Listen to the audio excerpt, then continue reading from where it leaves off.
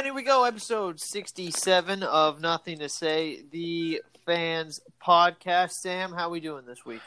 Great, man. How you doing? Not too bad, not too bad. My team is 5-3, so I got nothing to complain about. Great win this last week. Raiders showed a lot of heart, and your fantasy team is playing out of its mind. I know, and just bumped up to 7-2. Still got sole possession of first place. Our roles have switched since last year, because last year my fantasy team just dominated the league, and the Niners, obviously, we already know what they did. Mm-hmm. And now I can't do anything, and the Niners can't do anything. Hey, we've totally switched places. But I'm fine with it. I'm not. I got no complaints. Can you let me have my shine back, please? No. I'm enjoying the limelight. I am enjoying the limelight. So why don't you just take a back seat and pipe down there? So I was just making my lineup a little like right before we started, and I have just so many question marks on my team. I'm like, okay, should I go with DeAndre Swift or Antonio Gibson? Well, either of them could go for like 4 points. And realistically, no one's going for 20 points. So this is just an awful feeling. And I could go with Devontae Parker and injured Deebo Samuel. But either way, their ceilings are so capped, it's like capped at 15. Because they won't let Tua throw the ball down the field. So I'm playing against Dylan. Yeah. And who I don't know. For those of you who are listening. Yeah, he's one of Bryson's brothers, but yeah. So he has 3 Chiefs players. One of them happens to be Travis Kelce. And they're on bye. The Chiefs are on a bye. He has Ezekiel Elliott. The Cowboys are on a bye. Nice. And then Duke Johnson, his other running back, is questionable. So wait, is Duke Johnson? Yeah. Wait, what? The Texans guy. Or David Johnson. Yeah. David Johnson, I'm sorry. Not Duke. Yeah, sorry. Because I was like, I'm trying to pick up Duke Johnson. Yeah. So I'm feeling okay. You can take a breath of fresh air, man. And his team only scored 70 points last week, and they were all healthy. Yeah. Yeah, and Dalvin Cook is like almost scoring 70 on his own, so. Yeah. Well, it's been great. Looking out for Jason this year. It's just been great. It's just been great. Yeah. I missed the playoffs by 1 point last year. And oh my gosh, I think we've gotten into this on the podcast before, but because you missed the playoffs, the guy that got in ended up winning. Yeah. Ridiculous. So, and he stole the championship from you. So basically, you lost because of me. Basically, could it go any other way? No. Speaking of losing because of me, you lost in picks this week. Did I really? It is 3-2. So I had the Packers over so the Niners. Just the Niners pick. No, I guess, but I had the Giants over Washington, and then I also had the Raiders over the Chargers. Oh, I picked the Chargers. You did pick the Chargers. Yeah, that might have been like just spur of the moment because Brendan was sitting next to me. I was getting that Charger aroma, you know. That you had the Vikings over the Lions, and then the Saints over the Bucks, and then Brendan only had 1 pick, so he's never picking again. He only got 1 right. He only got 1 right. I'll tell him. I'll let him know. He was like, "Oh yeah, let me know how I did in the picks." I'll tell him that he got last. Oh man, no, it was a really good weekend for football. So we'll run you guys through the scores this weekend. We don't have Dom, so we don't have any college deep college analysis for you, which kind of stinks because we'll have to talk to him about the Clemson Notre Dame game. Yeah, we'll have to really talk to him and pick his brain about that Clemson Notre Dame game because that was. Did you get a chance to watch that game? That was. Do you want to talk about it for a second? Yeah, you start real quick. I'll pull up. The I feel like. For it.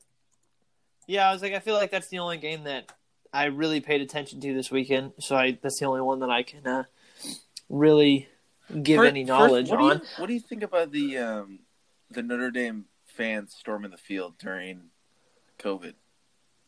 Oh, so the very first, the very first thing that I said when that happened was, so recap. For those of you who didn't see the game went into double overtime and Notre Dame won 47-40, giving Clemson their first regular season loss, I think, in 3 years is what it was. And then all of the Notre Dame fans just stormed the field like it was like a national championship Which was a huge game. win. Like any other year, that would have made complete and utter sense. Oh, for sure. And my first initial thought, and I'm sitting there next to my dad, and I'm going, guarantee you there are going to be no fans allowed next week. Like, that was my first thought. Like, you cannot have that happen during 2020. Like, that's just not allowed. And the fact that everybody stormed the field, my first thought was there's like I said, there's no way they're going to allow fans into the stadium next week. Right. And that was like, maybe I'm wrong, but I feel like there has to be some sort of, and you can't punish the players.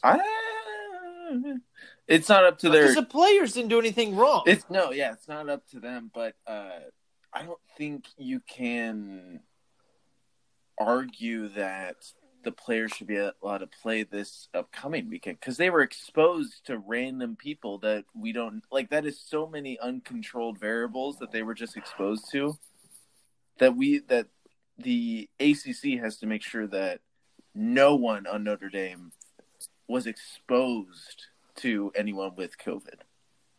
And how many people were there? Like, that was damn near probably half capacity. Yeah, there was a staggering amount of people at that game. Or at least a staggering amount of people in the lower bowl of that game. COVID can't touch God. That's all I know, based off of watching that game. Right.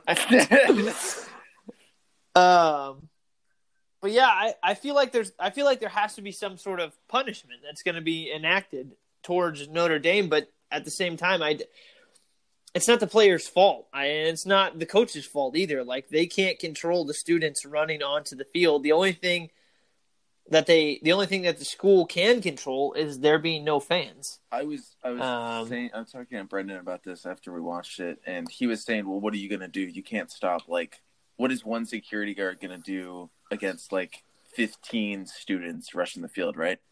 My thing was, if as soon as overtime starts, you have the securities and the ushers going down the rows telling people, do not rush the field. Do not rush the field after this game. And you tell them early, and if they do it, then they get punished. Mm-hmm. And maybe they were doing that. I don't know. It didn't look like they were attempting to stop them going on the field. When the cameras were on, it didn't look like there was anyone like stopping them. Well, I think at that point they knew that there was nothing they could do. I love this quote from LeBron. So it's okay for fans to storm the field, but not okay at the same time to have fans? I'm confused.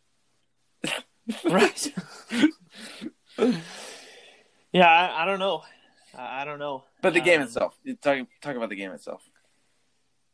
Yeah, the game itself was a blast. I had so much fun watching that game. Overtime, and so the first thing, and I guess because obviously the game went into overtime, I love college football's overtime rules, and I don't know. Do you like the put it at like the 30 or 40 yard line and have them try to go score? Yeah, I like it. I like it too, and I think the reason why I like it so much is because the other is not necessarily the format of like the team getting the ball wherever they get it. That's not the point. The fact that the other team gets a chance to answer is what I like about college football overtime. Because in the NFL, for those of you that don't know, if the team that gets the ball first in overtime goes down and scores a touchdown, the game's over. If they kick a field goal, then the other team gets a chance to go down and win the game. But the fact that both teams get an equal opportunity to try to win the game is what, to me, makes that overtime unique. And I really enjoy the college football overtime, and I wish the NFL would find a way to do something like that because it makes overtime so interesting to me, in my opinion. And it's not so dependent on the team that gets that gets to receive the first kick automatically wins. Yeah. Like we've seen so many times in championship games, like AFC championship games, NFC championship games, that the team that receives it first automatically just goes down the field and scores. And we don't even get to see an answer from, say, what was it, 2 years ago when the Patriots played Kansas City in the championship game. The Patriots received, and they went right down the field and scored. And we don't get to see Patrick Mahomes and exciting Chiefs offense rebuttal in that point. Mm-hmm. Yeah, exactly. And honestly, because I can't dive into a lot of the players because I don't watch a ton of college football, but just from what I could watch, Clemson's quarterback. Yeah, what's his name? DJ. Yeah. Ungalili or whatever. Yeah, I don't. So for anybody who doesn't know the spelling of his last name, it's Uiagalelei. So Ungalili, I don't know. I'm not sure. Anyway, he's a 5-star recruit, and he's, I believe, a true freshman. So, assuming that Trevor Lawrence is leaving this year, Clemson's going to be just fine at quarterback because he's a 5-star recruit, and the dude is about as big as Derrick Henry, and he's playing quarterback. He's got an absolute cannon, and he was playing really well. He was 29 for 44, 439 yards, 2 touchdowns, 0 interceptions as a true freshman. So think about where he's going to be next year and then the year after that. Clemson's going to be poised to make title runs each year with DJ playing quarterback because he was impressive to watch. Yeah. A little. I think the moment it felt like the moment got to him a little bit in this big game. Mm-hmm. When the tide was totally shifting towards Notre Dame. And it's really nice to see Notre Dame get this big win because in recent years they've always been in contention and they just fall short right before the playoffs are made. And it's huge for this program to get that huge win. And there's still a lot up in the air because they won in overtime and Trevor Lawrence didn't play, that the next time these teams are supposed to meet in the ACC championship game, that there's just going to be it's going to be a completely new game. Right. And completely new storylines heading in. Mm-hmm. I'm looking at an article talking about it's the Notre Dame AD who addressed the fan surge in the Clemson post game. And I'm trying to find a good quote from. I'll try to come back to that later in the show if I can find a good quote from the AD talking about the surge. Maybe I can give a little update on that. As far as the college football power rankings, did they go to number 1? No. So according to ESPN, Alabama is number 1 now. Notre Dame is number 2. Ohio State is 3, and Clemson is 4. No quarrels with that. I mean, I would have thought it still, to me, looks like Ohio State's better than Notre Dame, but you got to reward a win over a number 1 team. Yeah, and I think if Trevor Lawrence was playing that game, Notre Dame's number 1. You think? Now. I think so. I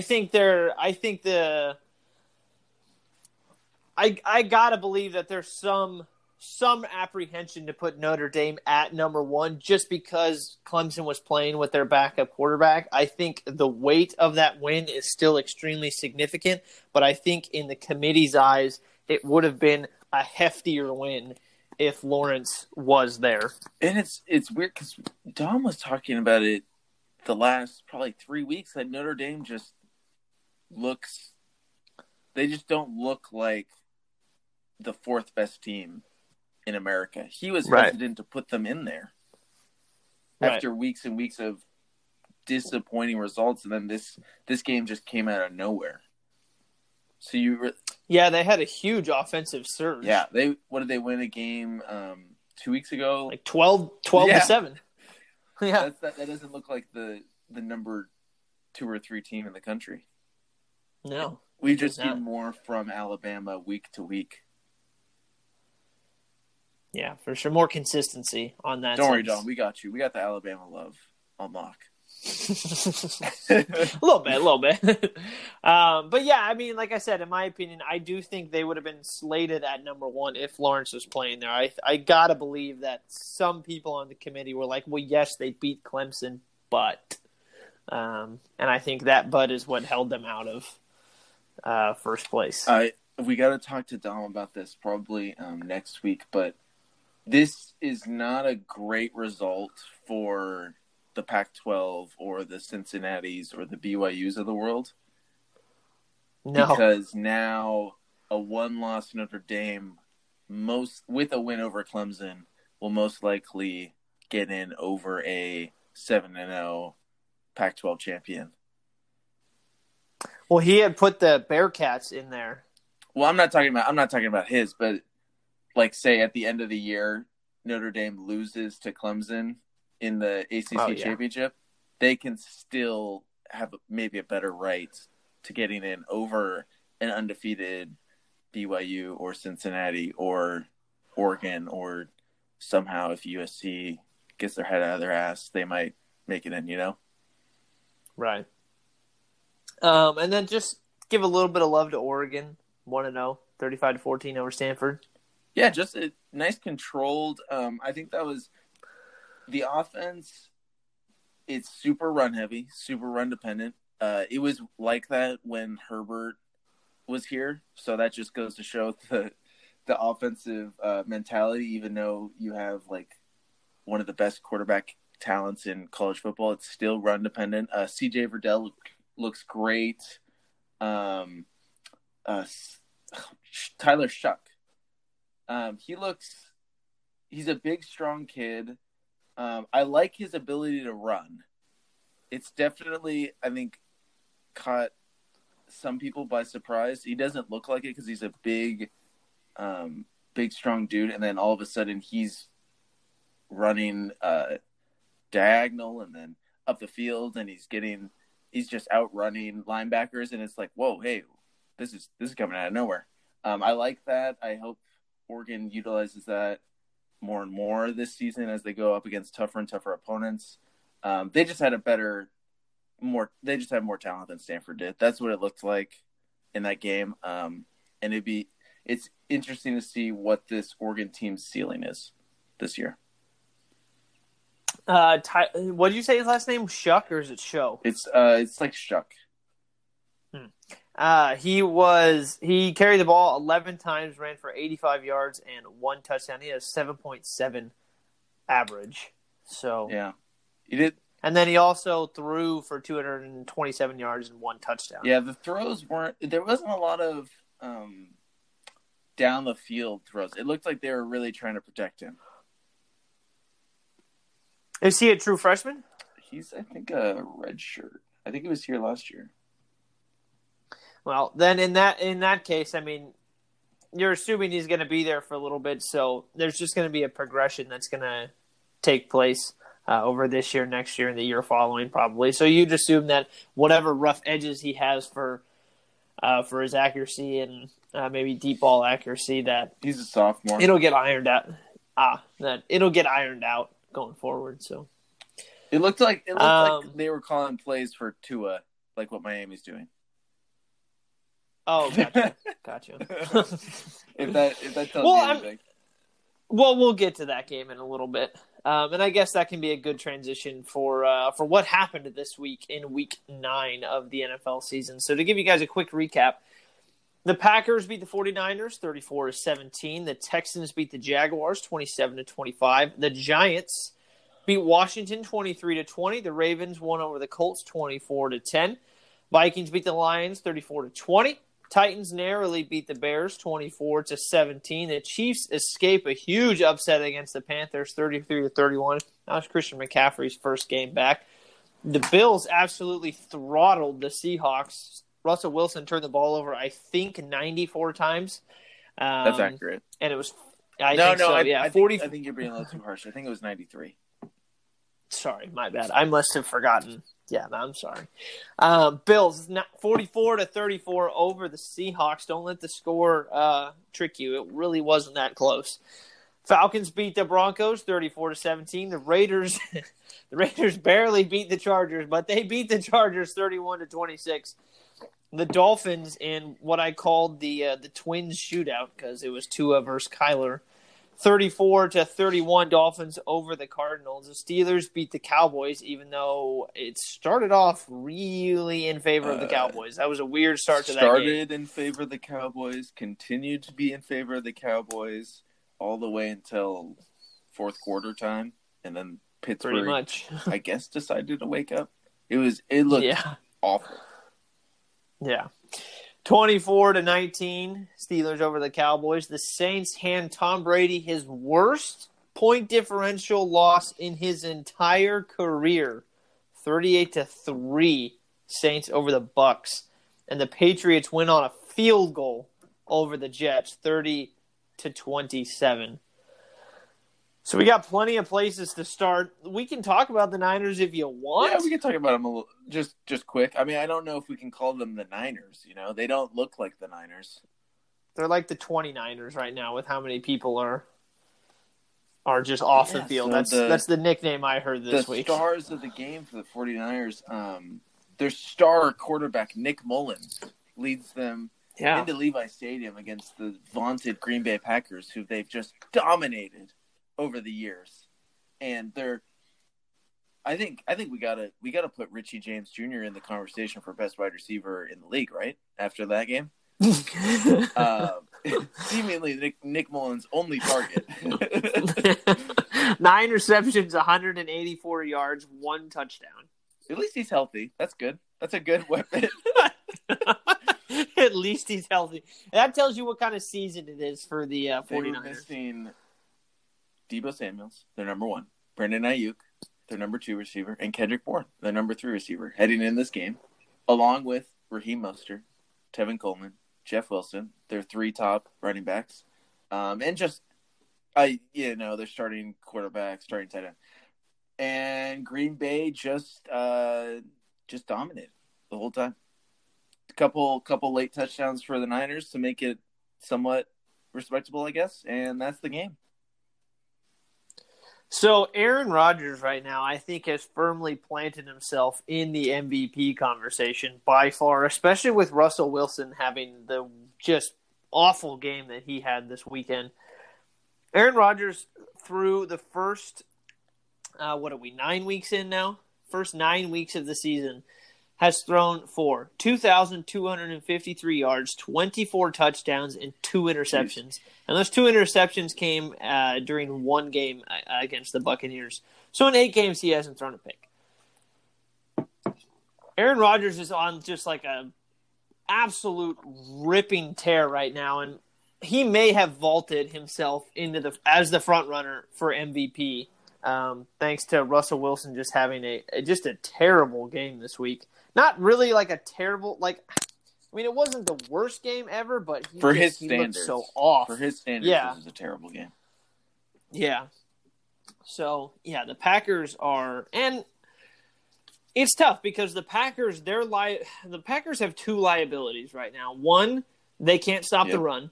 We saw that last week against Minnesota. And they do not have much firepower on offense. They got Scantling back. Wow, that's bold. No, they don't. I mean, they don't have a ton of weapons on offense. Like I said, they got Scantling back, so that'll help. They got Aaron Jones back. They got Aaron Jones back, yes. So Scantling caught 2 touchdowns, only had 2 receptions. Devontae Adams is always going to be a reliable target. They do have Aaron Jones back, but when you look at the teams in the NFC, you look at, let's just say, the Saints. You look at the Bucs, even the Cardinals even the Cardinals with Hopkins and now Kirk coming out. DK Metcalf and Tyler Lockett with Seattle. The Buccaneers have, name anybody, I guess. The Packers just don't have a ton of firepower right now. The thing that is keeping them in this, the only reason why they're 6-2 is firmly because of Aaron Rodgers, obviously. And it's going to be interesting to see what happens come playoff time if they get into a shootout. If Aaron Rodgers is going to be able to carry I don't want to say prolific, but they don't have a lot of names on offense right now for the Packers. And if their defense holds up. They don't, but they do. They put up a lot of points, dude. They're one of the most explosive offenses, I think, in the league. Just because of how good Aaron Rodgers is at making no-name receivers stars in this league. Yeah, they have had it but here's the thing. The 2 best running teams that they've come up against, they've lost to. So they lost to the Buccaneers 10-38. Mm-hmm. And then they lost to the Vikings 28-22. Now the Saints are a good running team as well. They beat the Saints. And they also beat the Vikings earlier in the year as well. But it's going to be interesting to see what happens to the Packers come playoff times if they come up against a very run-heavy team. I think if they can somehow avoid Tampa Bay, they have a good shot at making the Super Bowl. I agree. I think if they run into Tampa Bay, they're going to have a lot of problems. I would say Seattle gives them – I mean, obviously, yes, Seattle gives them a lot of problems. But I don't think they're the matchup nightmare that Green Bay is looking at in Tampa Bay. Because they're not like a power I agree. And we don't even know if Chris Carson's going to be healthy or Carlos Hyde's going to be healthy for the playoffs. They might be running with DJ Dallas. And if that's the case, then that's totally in the favor of Green Bay. Mm-hmm. Yeah, so it'll be interesting to see what happens to them come playoff time. I mean, there weren't a ton of the most interesting games actually happened more so in the latter part of the day, other than Ravens Colts. I don't know. I mean, it was interesting in the beginning, but then once the second half came around. Well, it's interesting for the playoff picture and the picture in the AFC. I think this was a really big game for the Ravens to respond to the criticisms after the Pittsburgh game. Yeah, they needed to bounce back. Lamar was getting blown up this last week before this game. Oh, he hasn't won against a above 500 team in like a year, and then they just go out and dominate the Colts. Yeah, pretty much. I mean, it was 10-7 at halftime, but then the Ravens scored 17 unanswered points, and it ended up being 24-10. The Colts have a great defense. Yeah. They really do have a phenomenal great run defense. It's tough to judge their secondary because the Ravens don't challenge teams' secondaries really. They just take whatever a defense gives them in the passing game. But their run defense against one of the best running teams in the league was outstanding. Yeah, if their offense really starts to click coming forward, because they haven't put up a ton of points. They've gotten 20, 28, 36, so there's a 36, but then they have 19, 23, they have one other 31, and then they played, I think the Lions game is a bit of an outlier because the Lions do not have a great defense, but they put up 41 and then 10, so they've had like a couple really good offensive games and then a couple like really down offensive games. And their really down offensive games has come up against teams, obviously, with very good defenses. But you would hope that an offense, if you are going to be a prolific offense, can get through or can outplay a prolific defense. And what I'm saying is it's going to be interesting to see again, like we were talking about with the Packers and the Buccaneers, if the Colts get matched up against a team in the playoffs, assuming that they win that division, but although they have the Titans to contend with, so let's say that they get into a wild card. If they come up against a team with a very good defense, I have almost absolutely no faith in the Colts. Do you have that game pulled up? The Ravens and the Colts, yeah. Can you look at Philip Rivers' stats? Philip Rivers was 25 for 43, Jeez. 227 yards, 1 interception, no touchdowns. Mm-hmm. I could have swore he started the game with like 10 completions. Well, he ended with a lot less. Because in the first half, he looked like by far the better quarterback. Like he's just hitting crossing routes, he's hitting these no-name wide receivers, and he's just moving up and down the field. And it was really looking like Baltimore was on the verge of getting blown out in this game, and Baltimore does not do well from behind. So the fact that they were only down 10-7, and then they immediately responded in the second half, I think is a good sign for Baltimore fans. The Colts, they live and die with which Philip Rivers they're going to get.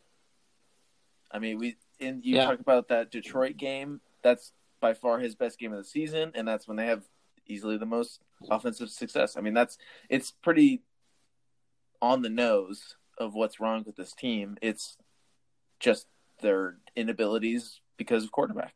That's it. Yeah. Yeah. And they have a Super Bowl type defense. Like their defense is great.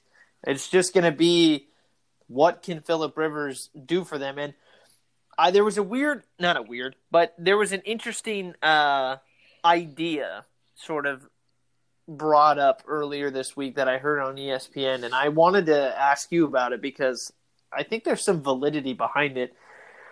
There were some rumors early on this season. Well, actually not early on, but I would say maybe 2-3 weeks ago, so I guess a little early on, that the Falcons were thinking about moving on from Matt Ryan.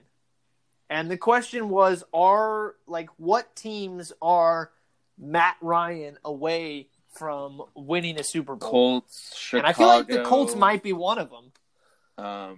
Maybe the Niners in that conversation. But I feel like a good place for Matt to go would be the Colts.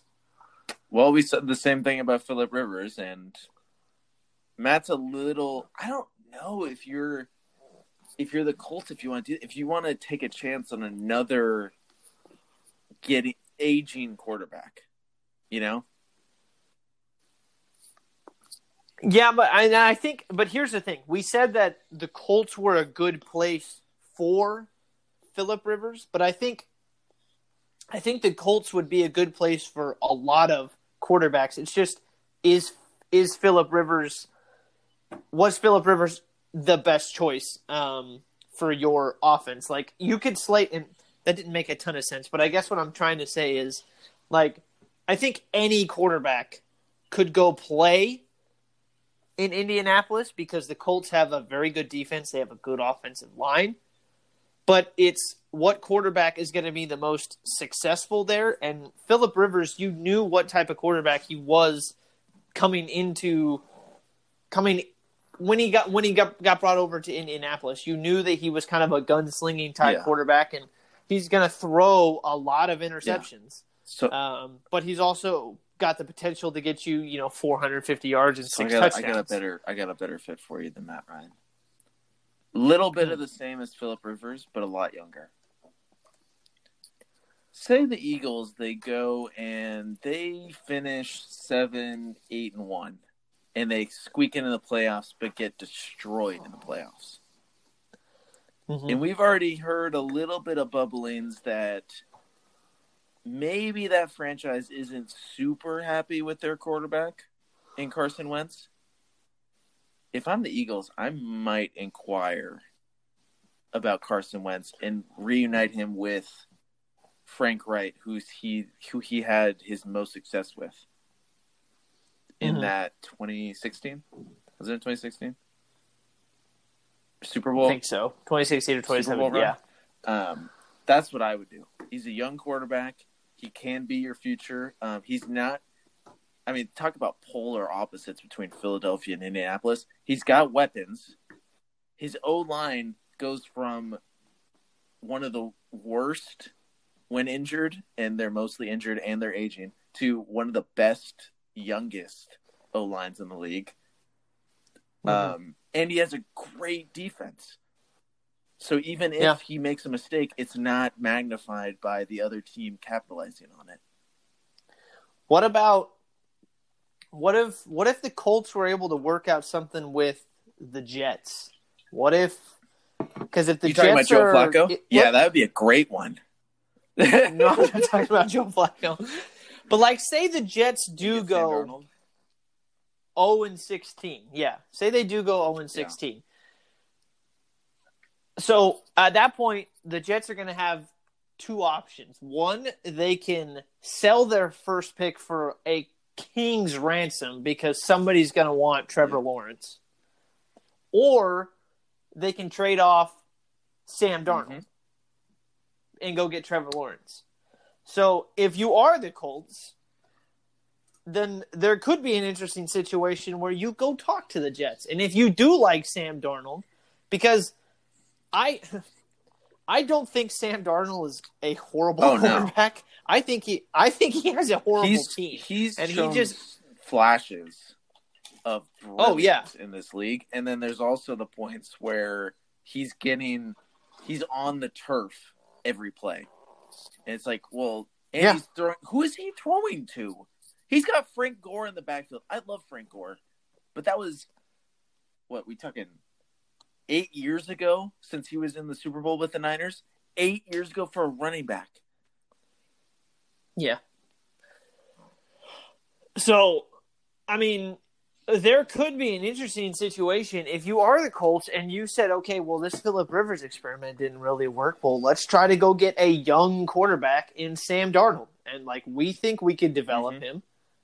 You go try to get Sam Darnold and go see if he can actually be a really good quarterback. I think that's a last ditch. If their priorities, I think we would agree it's probably going Matt Ryan.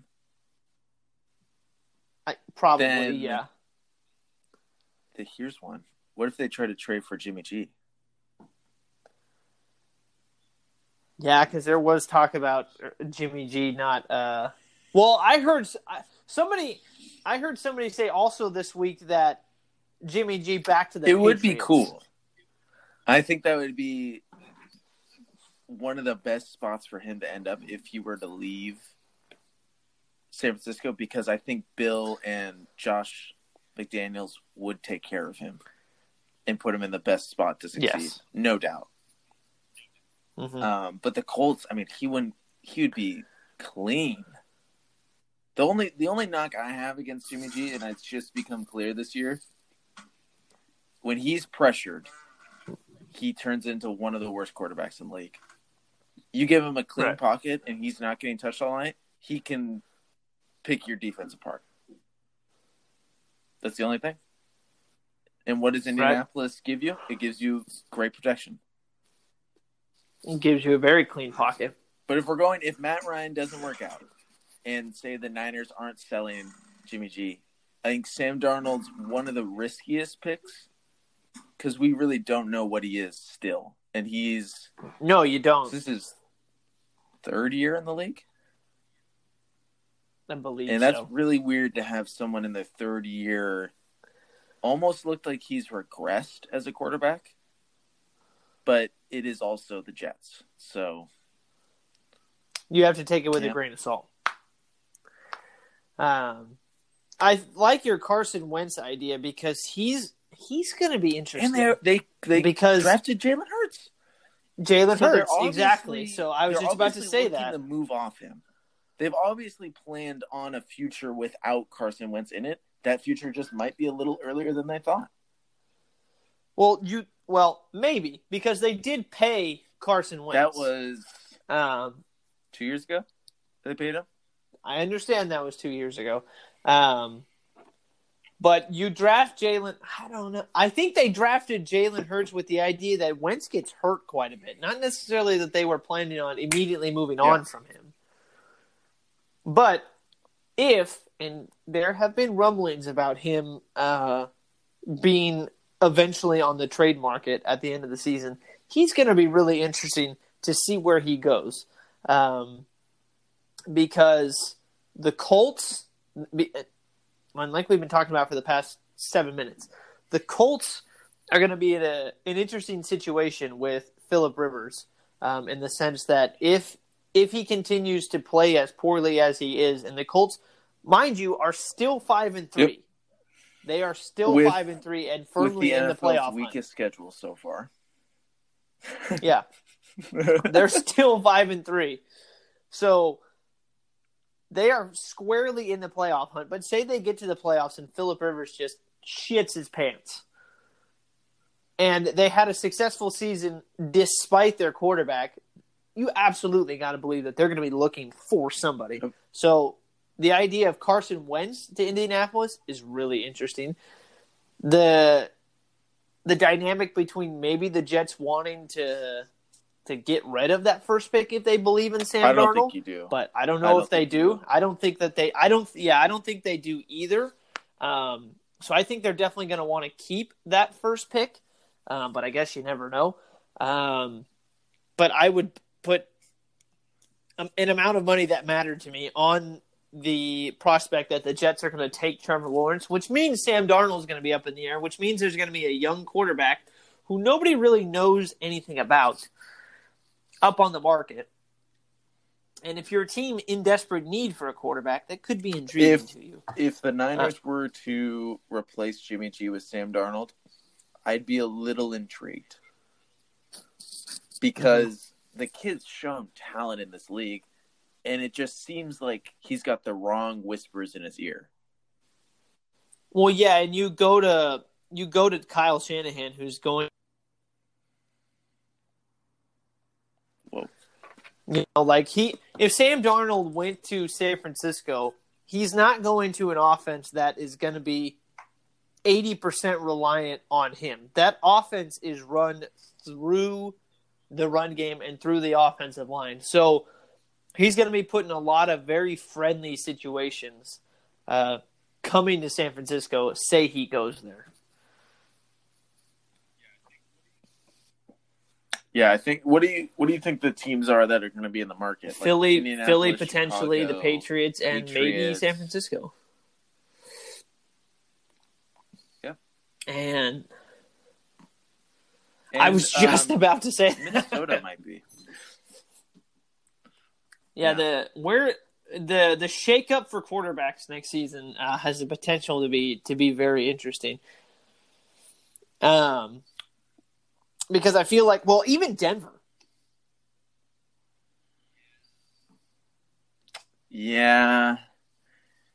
I feel like they're a couple more pieces away. I do think they're a couple more pieces away, but you still need a quarterback. They might like Drew Lock. Drew Lock might play well. And they're 3-5, which is surprising. I thought they were... I thought they've played more like a 1-7 team than a 3-5 team, but they've played the Chargers, so obviously they got a free win there. So this season they lost to the Titans by 2. They barely lost to the Steelers by 5. They beat the Patriots. The Steelers aren't good. And then they also beat the Jets, and they just beat the Chargers too. So they've been playing teams tough. They have been playing teams tough. So yeah, the quarterback shakeup this season is going to be interesting. Maybe nothing happens, but there's a potential for a lot to happen. So that'll be fun to watch in the offseason. Yep. I'm just. You want to talk about the Seahawks-Bills game real quick before I get to the Raider game? Yeah. This was. I don't know about you, but this was pretty surprising for me because we've talked about the last couple weeks that the Bills have looked awful and are just like sleepwalking to get wins. And then all of a sudden this comes out, and this looked like the Bills of the first 3 Yeah, weeks. the Bills. Where they looked like unstoppable. Yeah, they came out with a purpose in this game. Josh Allen was damn near perfect.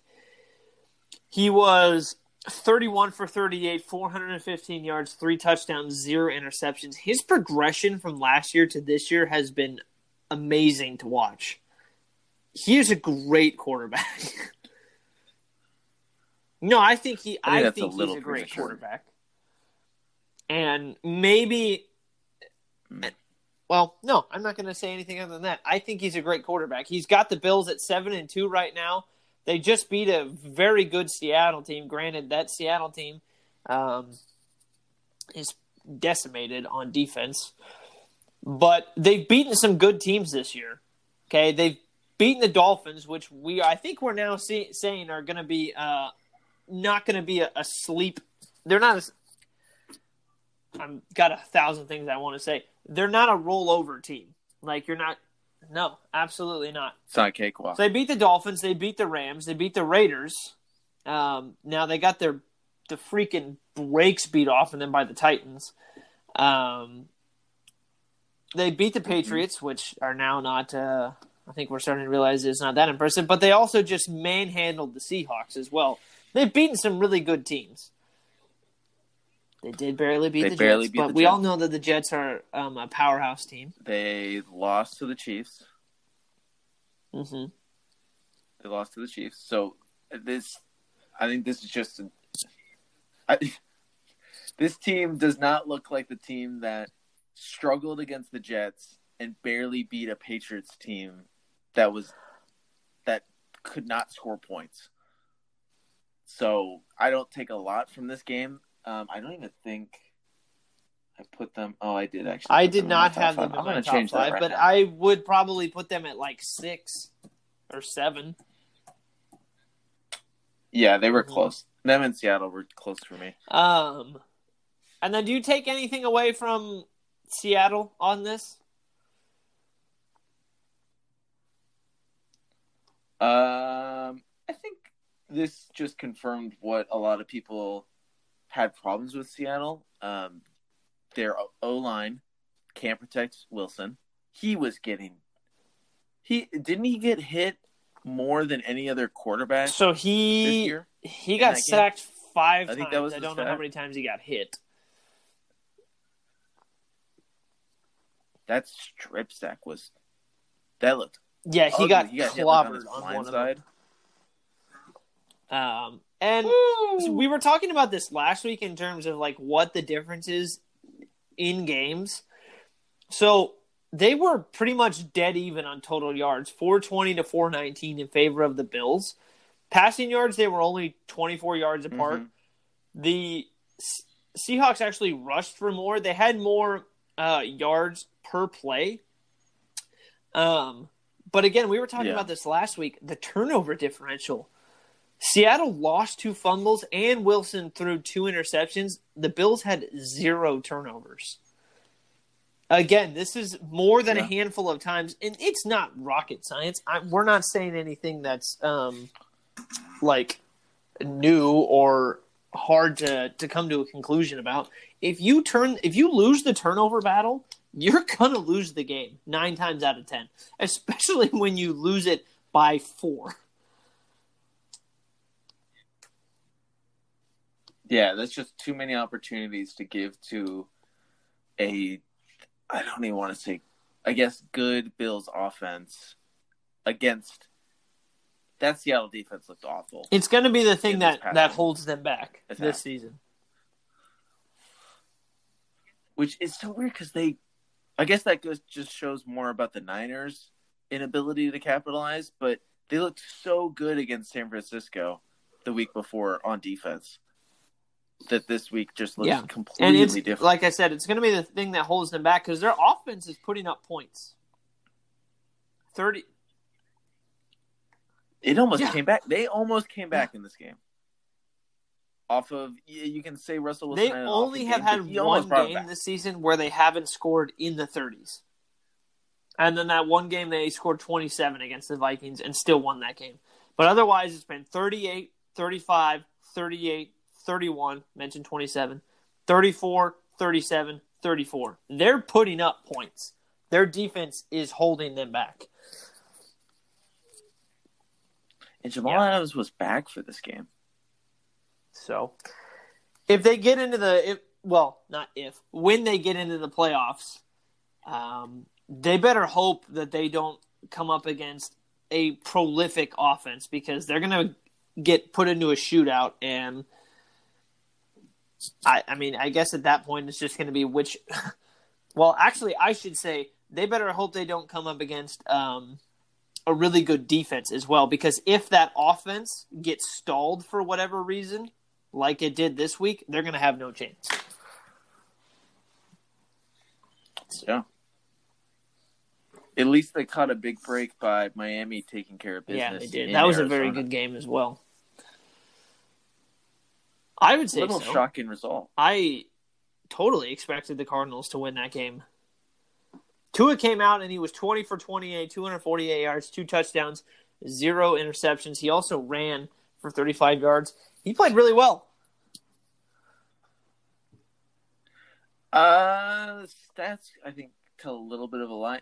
They ran the same bootleg to the left off of a fake handoff going to the right. So Tua would fake the handoff to the right and then roll out left with his because he's left-handed. They did that play. It seemed like 50% of the time, at least 75%. I think you have to at the beginning part of his inaugural season, just because you have to. I think you got to warm him up a little bit. You got to dip his toe in the water a little bit before you start really opening up the playbook. Yeah, it's weird that they're winning and being so. They're kind of at least what. In that sense, they're kind of doing what Cleveland is doing with Baker Mayfield a little bit, but in an opposite way. I think the reason why Cleveland is doing it is because they know that their quarterback has some deficiencies, so they're trying to hide him. And I think Miami, conversely, is hiding their quarterback a little bit because he's only played 2 games now. So they're kind of giving him some baby steps and bringing him along just to see what they have and what he's going to be for them. Yeah, I don't know how long this formula can last because they are getting a lot from their defense scoring and really setting a tone, which I guess we should expect because they went out and paid so much money for this defense in the offseason. They got 2 new corners, like new linebackers, new players on the defensive line, and they're playing like it. That defense is playing out of his mind. Kyler Murray, speaking of playing out of his mind, 21 for 26, 283 yards, 3 touchdowns, had 11 carries for 106 yards and 1 touchdown. Kyler Murray is – I know that people had some questions about him coming out of college, not talent questions, but just if he was I don't know, he's just really small. He's just really small, and he runs a lot. And typically, that isn't the best, usually. Formula, exactly. Because it just takes one solid hit.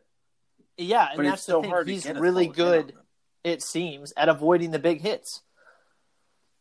And you know what he does, too? And I don't know how many games you've watched of Arizona. When you watch him slide, he knows exactly when to slide. 99% of the time. And not only that, but he's really good at it, obviously. He was a former baseball player. He's like Wilson in that sense. Wilson doesn't take big hits. Yeah, he's Wilson 2.0 with a little less accuracy on the and like 5 miles an hour faster. Throws. It seems like. Yeah,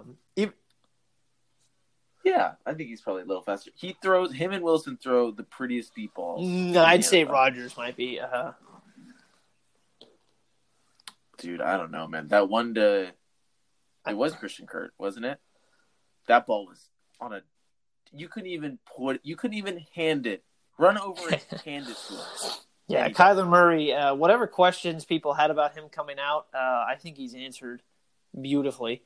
I think there's still limitations in his game. I think he can clean up if a team were to contain him in the pocket and not give up the deep throw. I'd love to see how good he is at just moving the ball down the field and picking a team apart.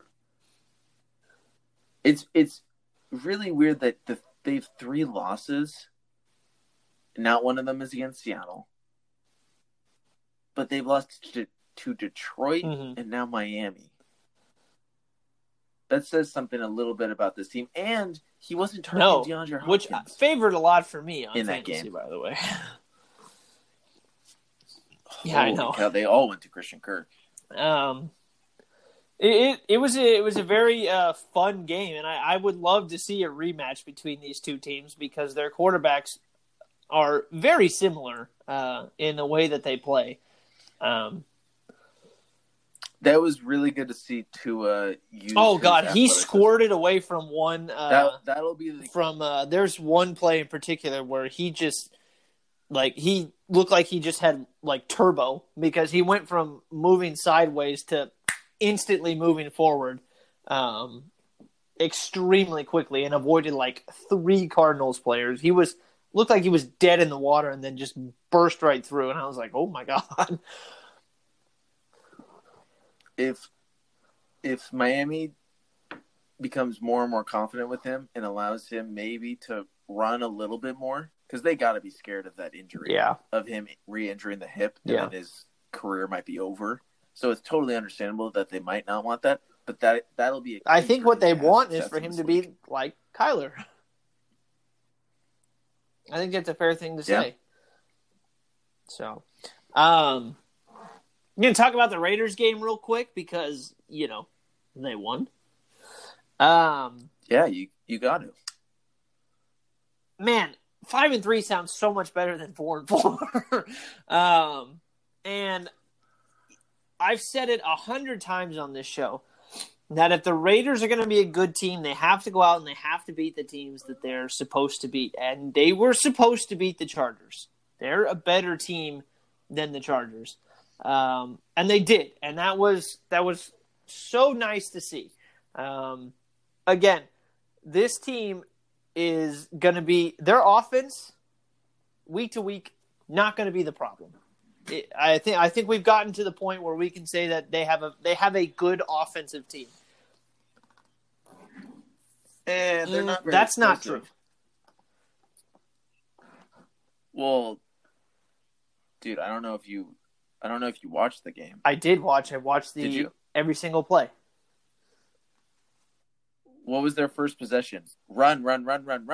Yeah, and then they got a 23-yard rushing touchdown. But that's not – we're not talking about – and they brought up – so I sit here and I listen to you gawk over the Raiders offense.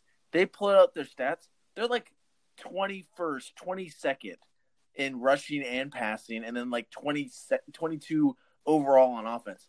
That's not screaming explosive to me. Okay, well, the thing that I'm saying, and you were talking about being explosive, and I'm talking about they have the one thing that Derek has been criticized over in the past couple of years is not throwing the ball downfield, and they now have people that they can do that with. If you watched in that game, the touchdown that he threw to Nelson Aguilar was an absolute dime down the field. It was a 40 or 50-yard pass.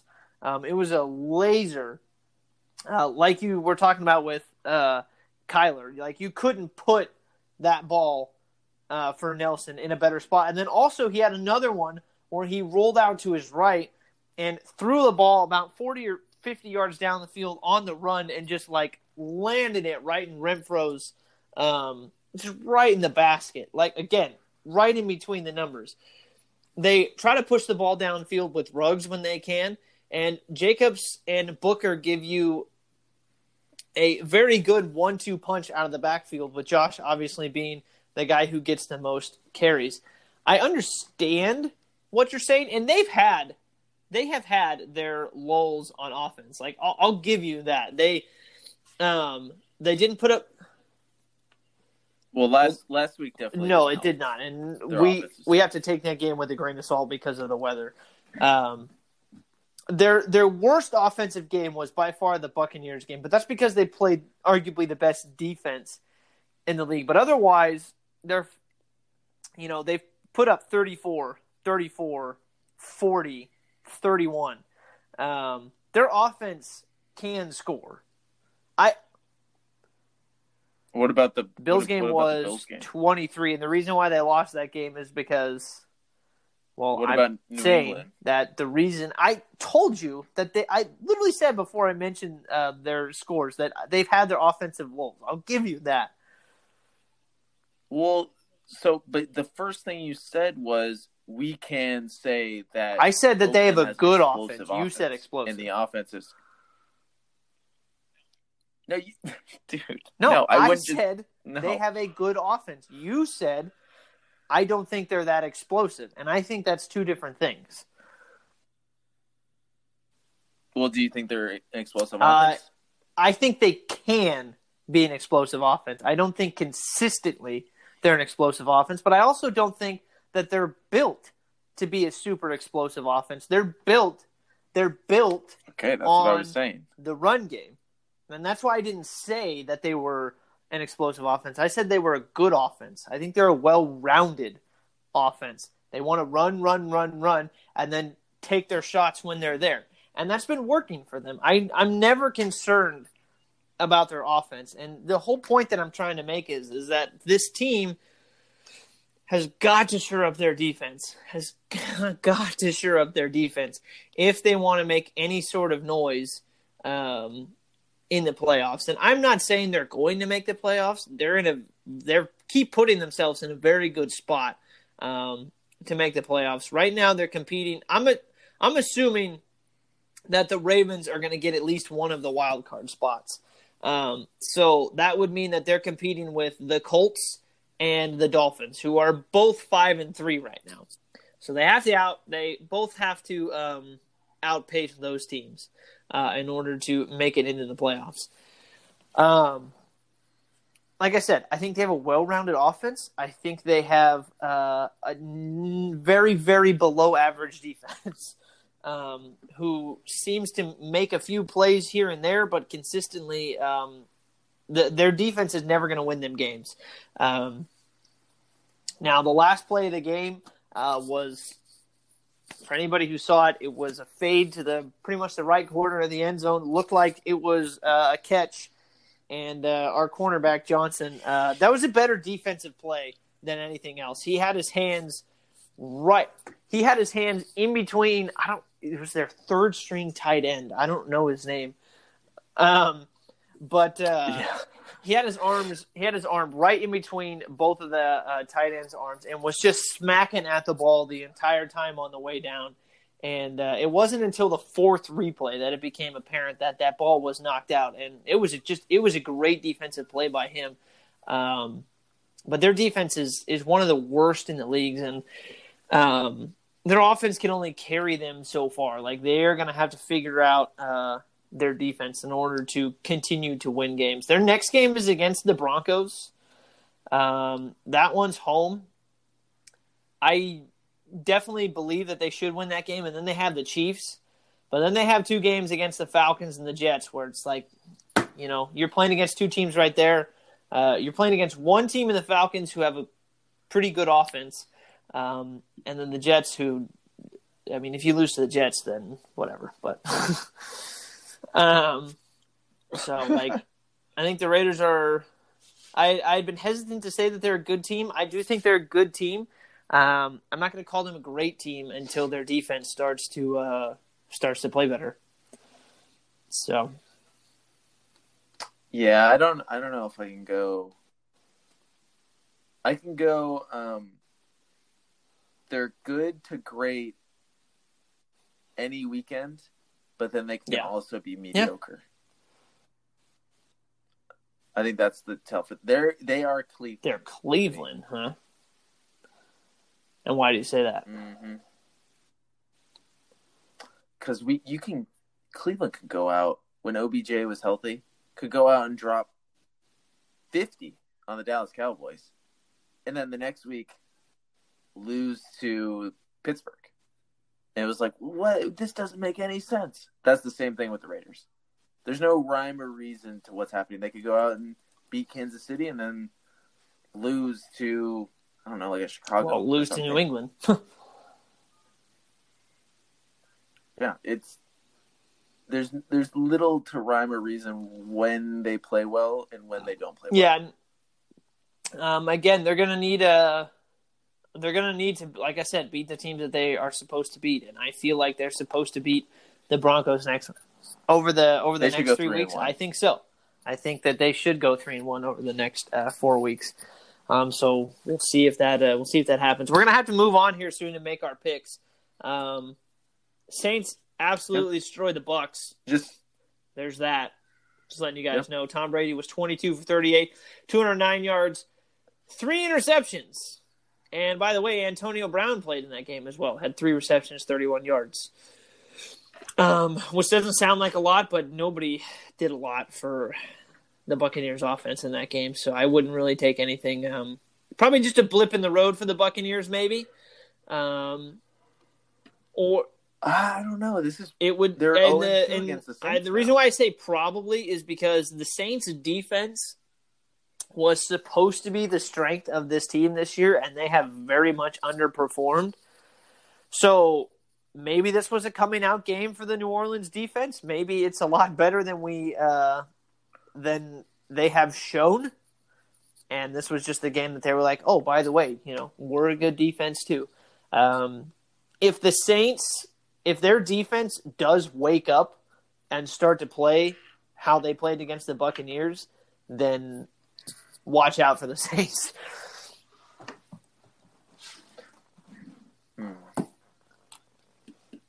Yeah, I don't know. I think this is a big wake up. We've talked about this. What are they? They've won 4 in a row. The Saints have. They've really silenced all the criticism, all of the Drew Brees is done criticism. They're healthy. Yep. Michael Thomas was back for this game.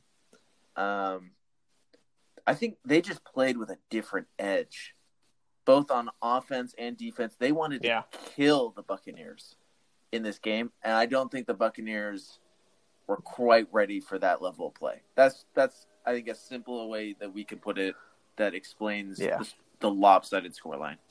All right, let's move on to the picks. I am 5 and okay. Wait, really quick. Who looks better after weeks? This was week 9. What are we, week 8? Week 9. Baltimore and Pittsburgh. After what we just saw, the stink job that Pittsburgh did on Sunday Night Football. Looked better?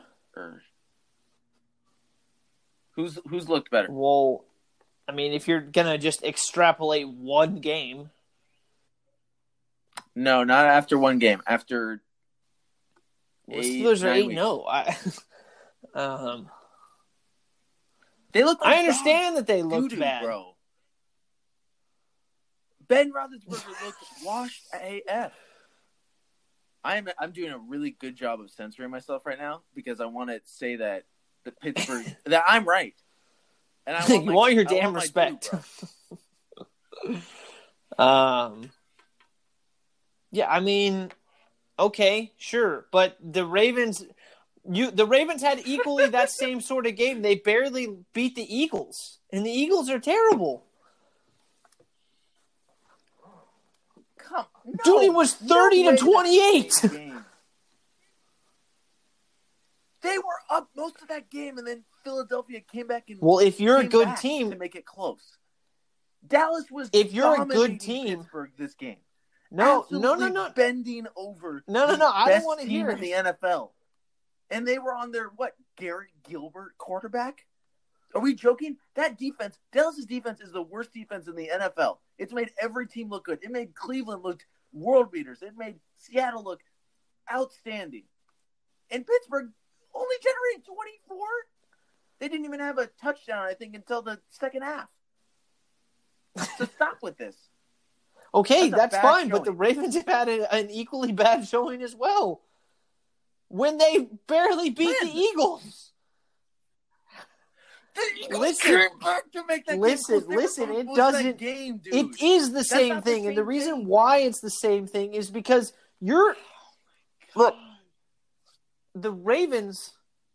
If you're a good team, if you're as good as the Ravens are supposed to be, then you do not give up 22 points in the fourth quarter to a Philadelphia team who at that point was 1-3-1 and had a bunch of injuries. Hey, that one win was pretty impressive. You do not give up 22 unanswered points. That was bad. That was bad on the Ravens.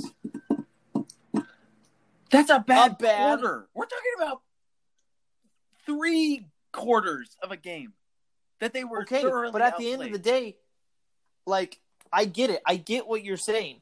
But teams are going to have – what I'm trying to say is teams are going to have lapses.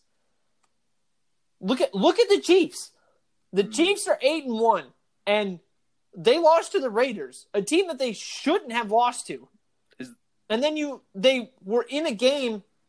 They also almost lost to the Chargers in overtime. And then they almost just lost to the Panthers. Teams are going to have lulls. They're going to have lulls. I get what you're saying. It was a bad game for Pittsburgh, but they still won.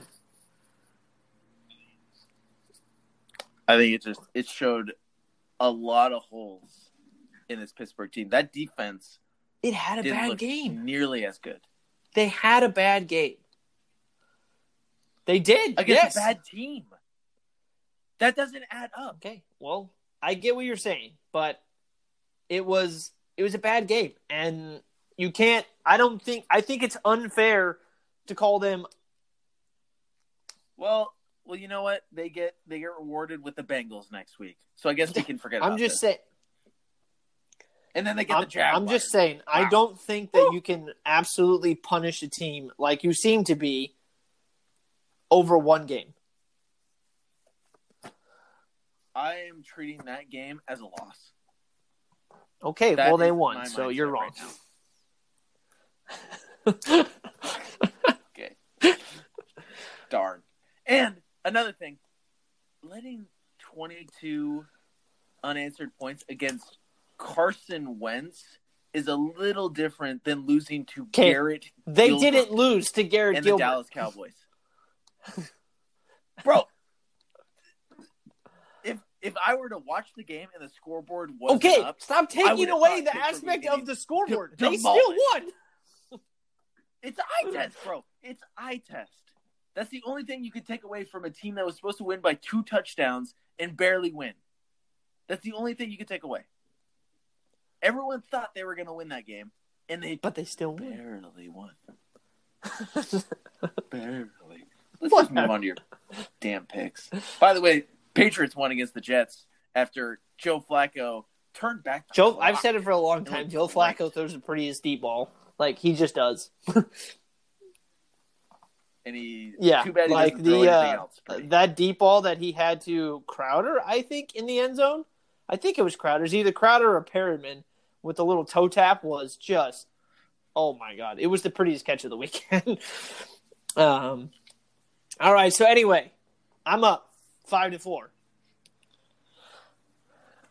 That's bullshit. It's the only reason because I had to pick the Niners. That's the only reason why you won that week. You don't have to ride with you don't have to ride with your team. Guess who I'm picking against the Saints this week? 49ers. Look at that. Damn, oh man! All right, Colts Titans. I got the Titans at home. All right, I'll go the same. Just because I hope Bryson doesn't light me up with the Colts. Texans Browns. I'm gonna go. I'll say Browns too, but if we have to flip, I may flip on that one. Washington and the Lions. Get the Lions. Ooh, great game. No Matthew Stafford, right? That's a good point. Because he was in concussion He protocol. did not. Did he come back for that game? It says Matthew Stafford cleared concussion protocol, on track to play versus Washington as of 3 hours ago. Yep. Oh, really? All right. Yeah, Buccaneers and the Panthers. Panthers are at home. I think the Bucs bounce back as well. Eagles, Giants. Yup. Packers over the Jaguars. Bills and Cardinals. Damn, that's a good game. I agree, but I think that'll be fun. Give me the Dolphins over the Chargers. Oh, God, I really want the Chargers to win that game, though. But give me the Dolphins. I feel like I've taken the Chargers too many times this year, just because of the Justin Herbert love. And I really don't want to lose another week because I'm too loyal to a 2-6 Chargers team. But they could. That's another interesting game. That is a very interesting game. I got the Raiders over the Broncos. Yeah, we can. So the Rams and the Seahawks. That's another good game this weekend. You better hope that the Raiders beat the Broncos. If they lose, I'm coming in and lighting your shit up. Well, dude, perfect scenario is Raiders win and Chargers win, which is a weird thing to say because they're in the same division, but the Raiders are competing with the Dolphins for that wild card, so they need the Dolphins to lose. Are the Chargers the best 4 seed? 4 seed? They're in the division. Oh, the I best guess bottom they are. team in the division. They're at the bottom, huh? Because Denver won. Denver should be there. I'd say so. They're better than the Jaguars. They're better than the.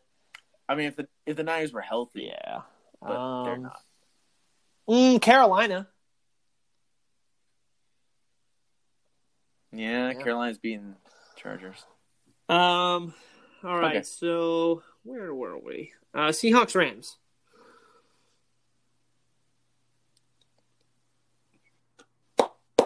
I'm gonna go Rams. They play Seattle really tough at home.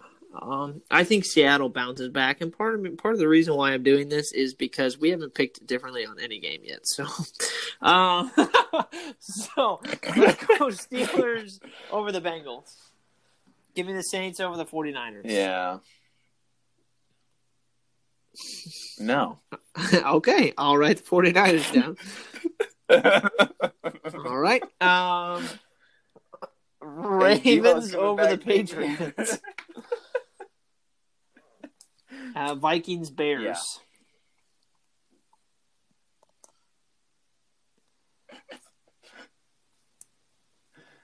Oh God! Don't disappoint me, Vikings. I'll do the Vikings as well, and then I'll go back and I'll take the Texans over the Browns.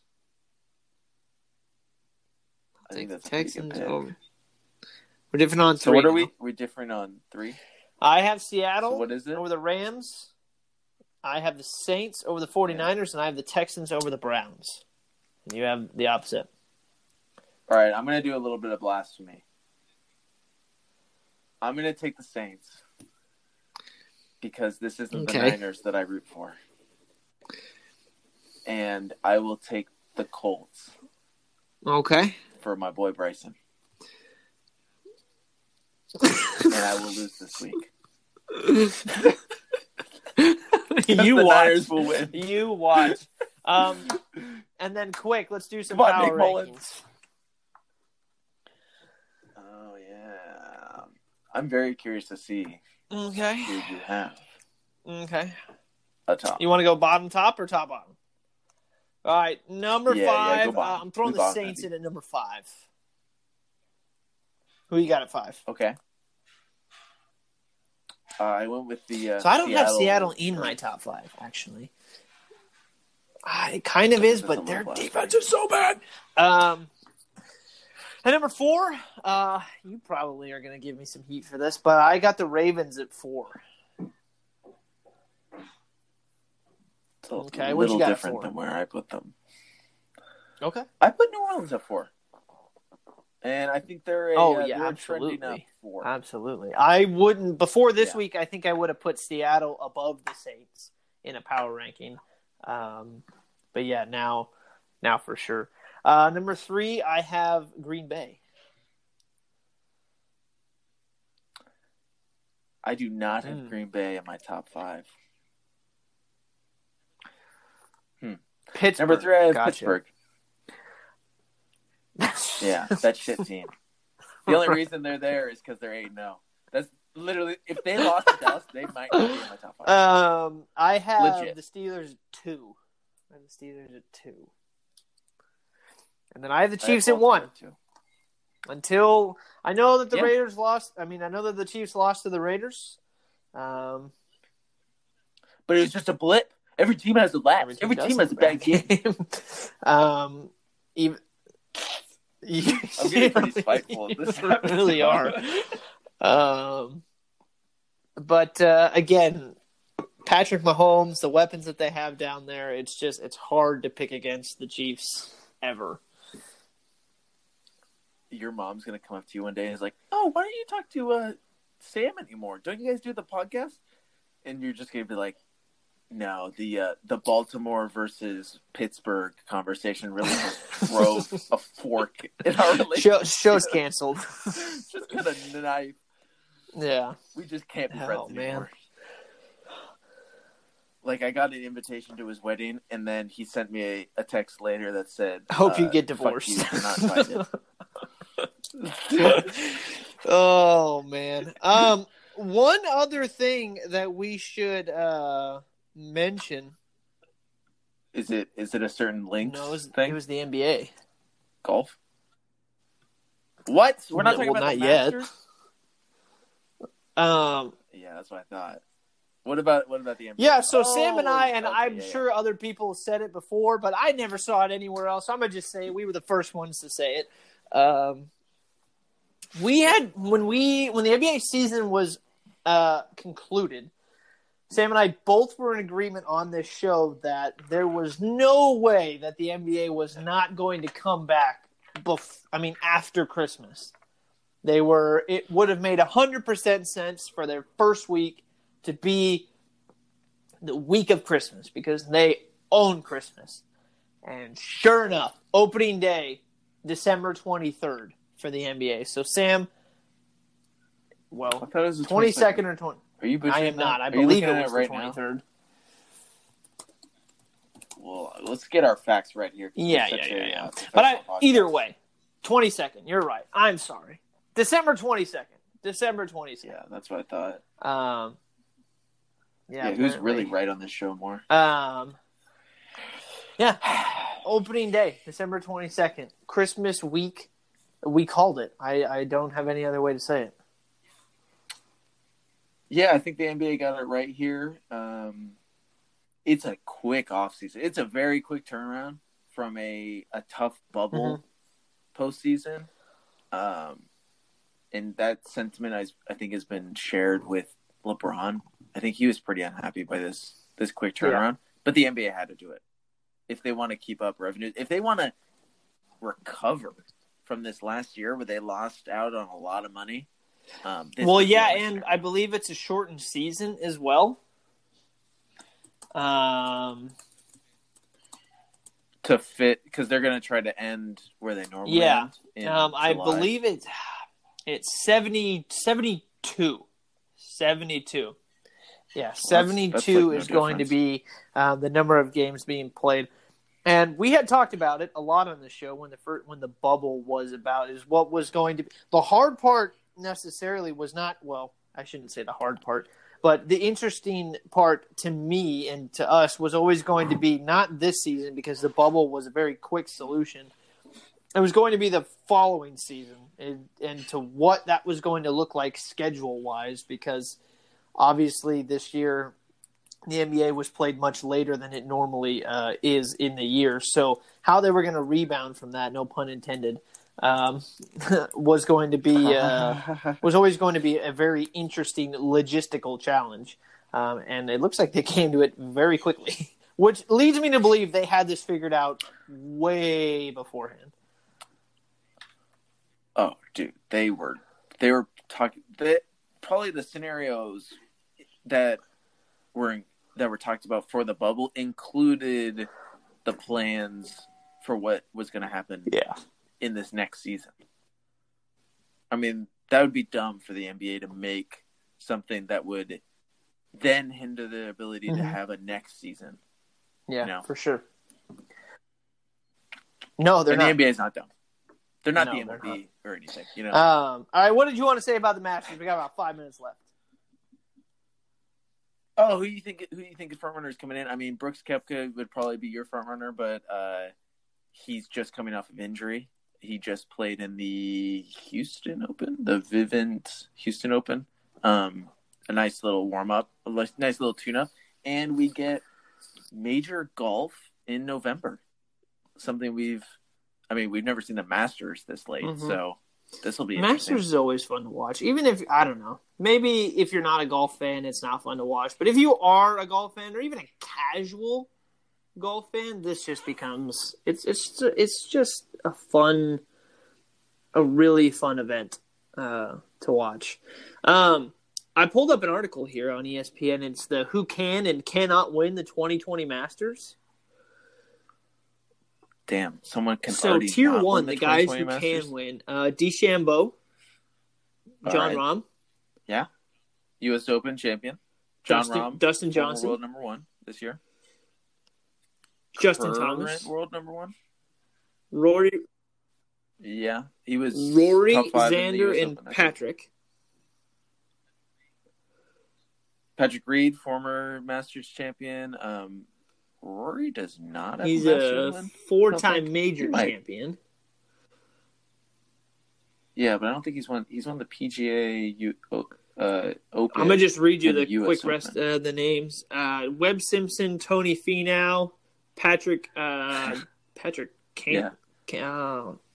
Yeah, he's got an A in between that. Colin Morikawa, Matthew Wolff, Adam Scott, Brooks Koepka. And then they have another tier that says... So the defending so tier 2 is if one? everything goes right, is what the tier is called. And that would be Tiger Woods, Ricky Fowler, Tommy Fleetwood, Matsuyama, Tyrell Hatton, Justin Rose, Jason Day, Bubba Watson. Names like Paul Casey, Gary Woodland... Is Phil in Phil is, yes, he's there at the very bottom.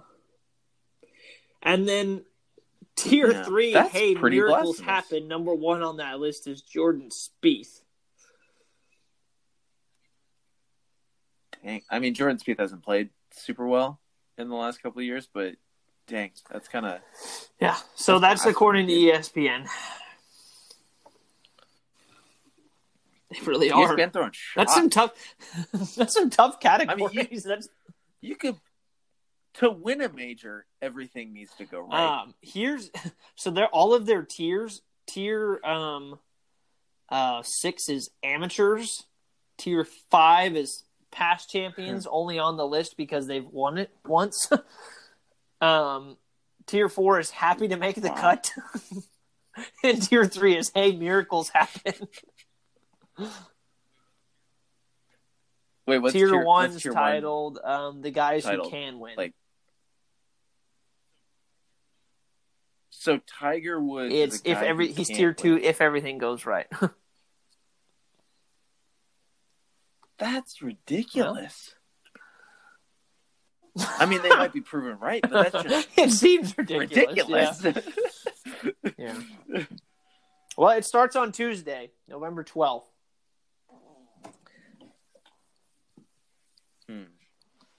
Yeah, I can't wait.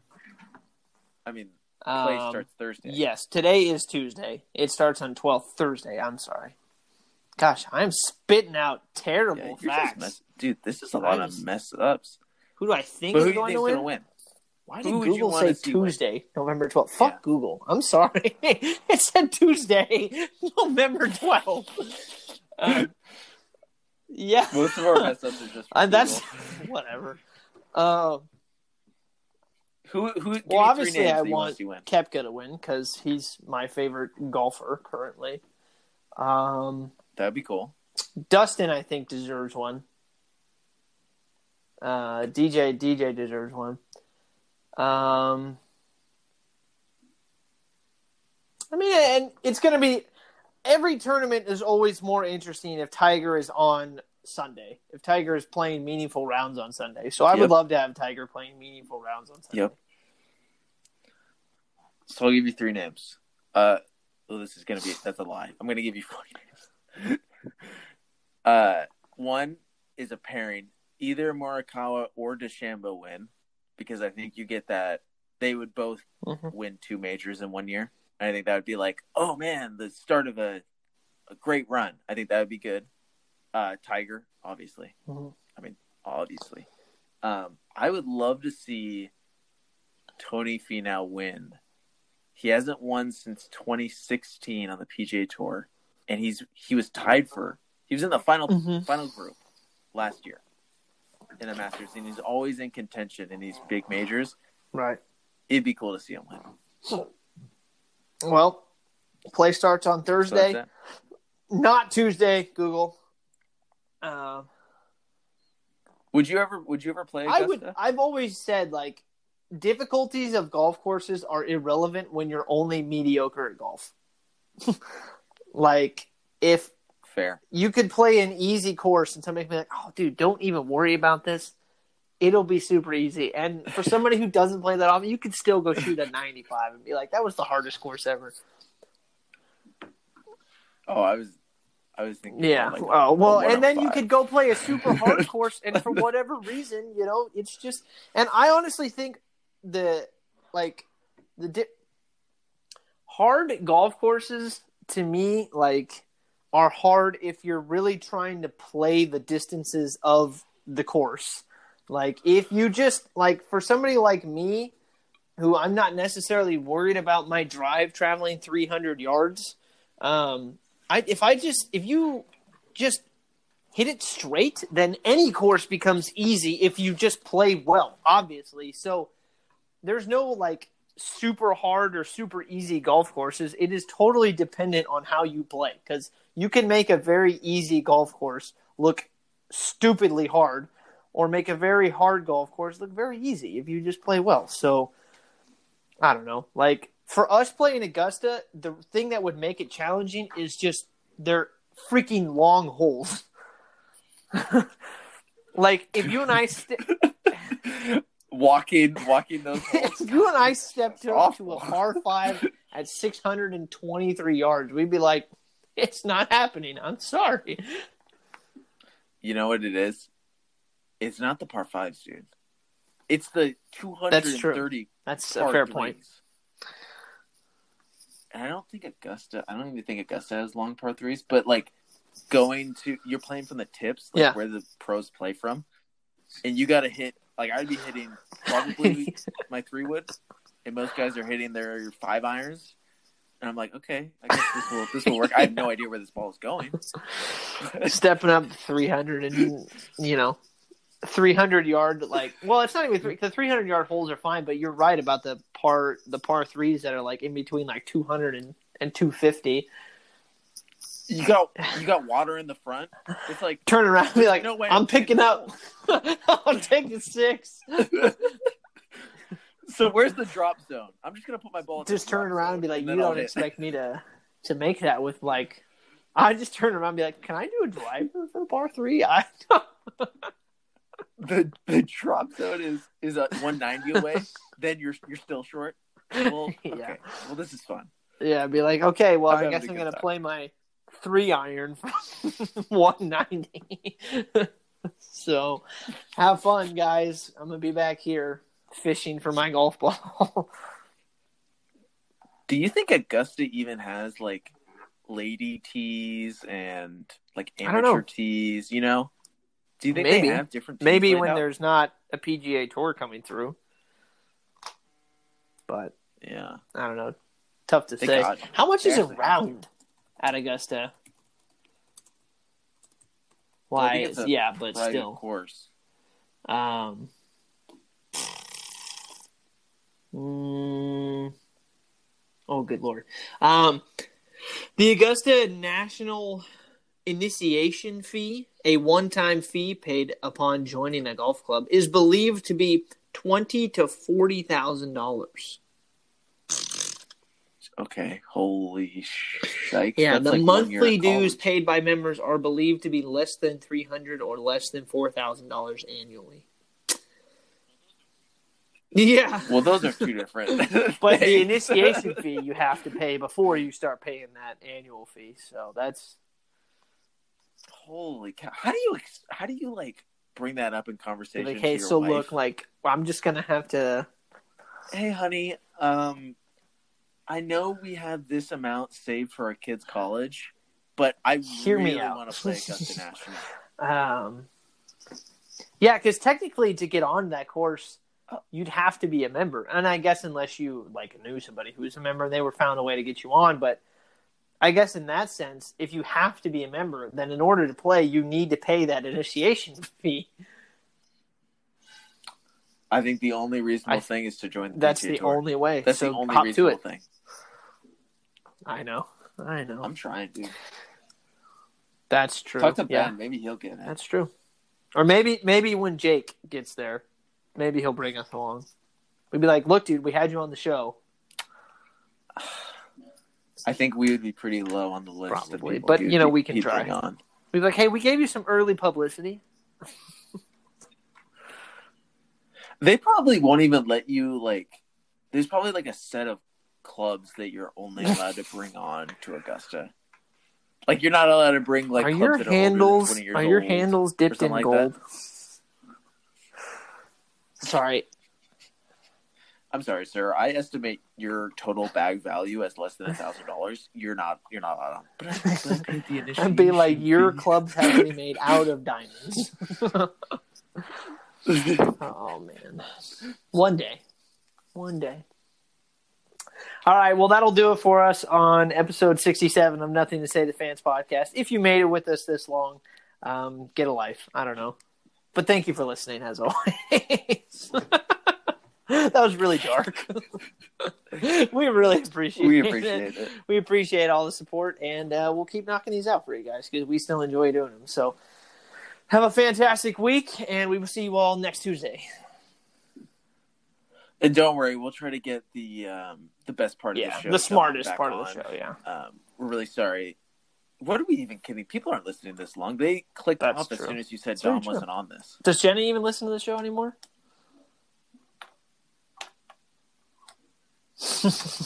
I don't know. How about maybe I should ask her a question. Jenna, if you're listening, text me I love you with an emoji of a pancake. Yeah, that's a good gesture. I'm not going to do that to Bree because she doesn't listen. No. Does Bree listen? I don't think so. Yeah. What the hell? That's a lot of sports. It's a lot. Like, this is this is an hour and 90 minutes of sports. That's wrong. But it is an hour and 37 minutes. What did I say? Dude, we've been talking for an hour and 90 minutes. How am I supposed to... Oh, my God. Thank you all so much for listening. We will see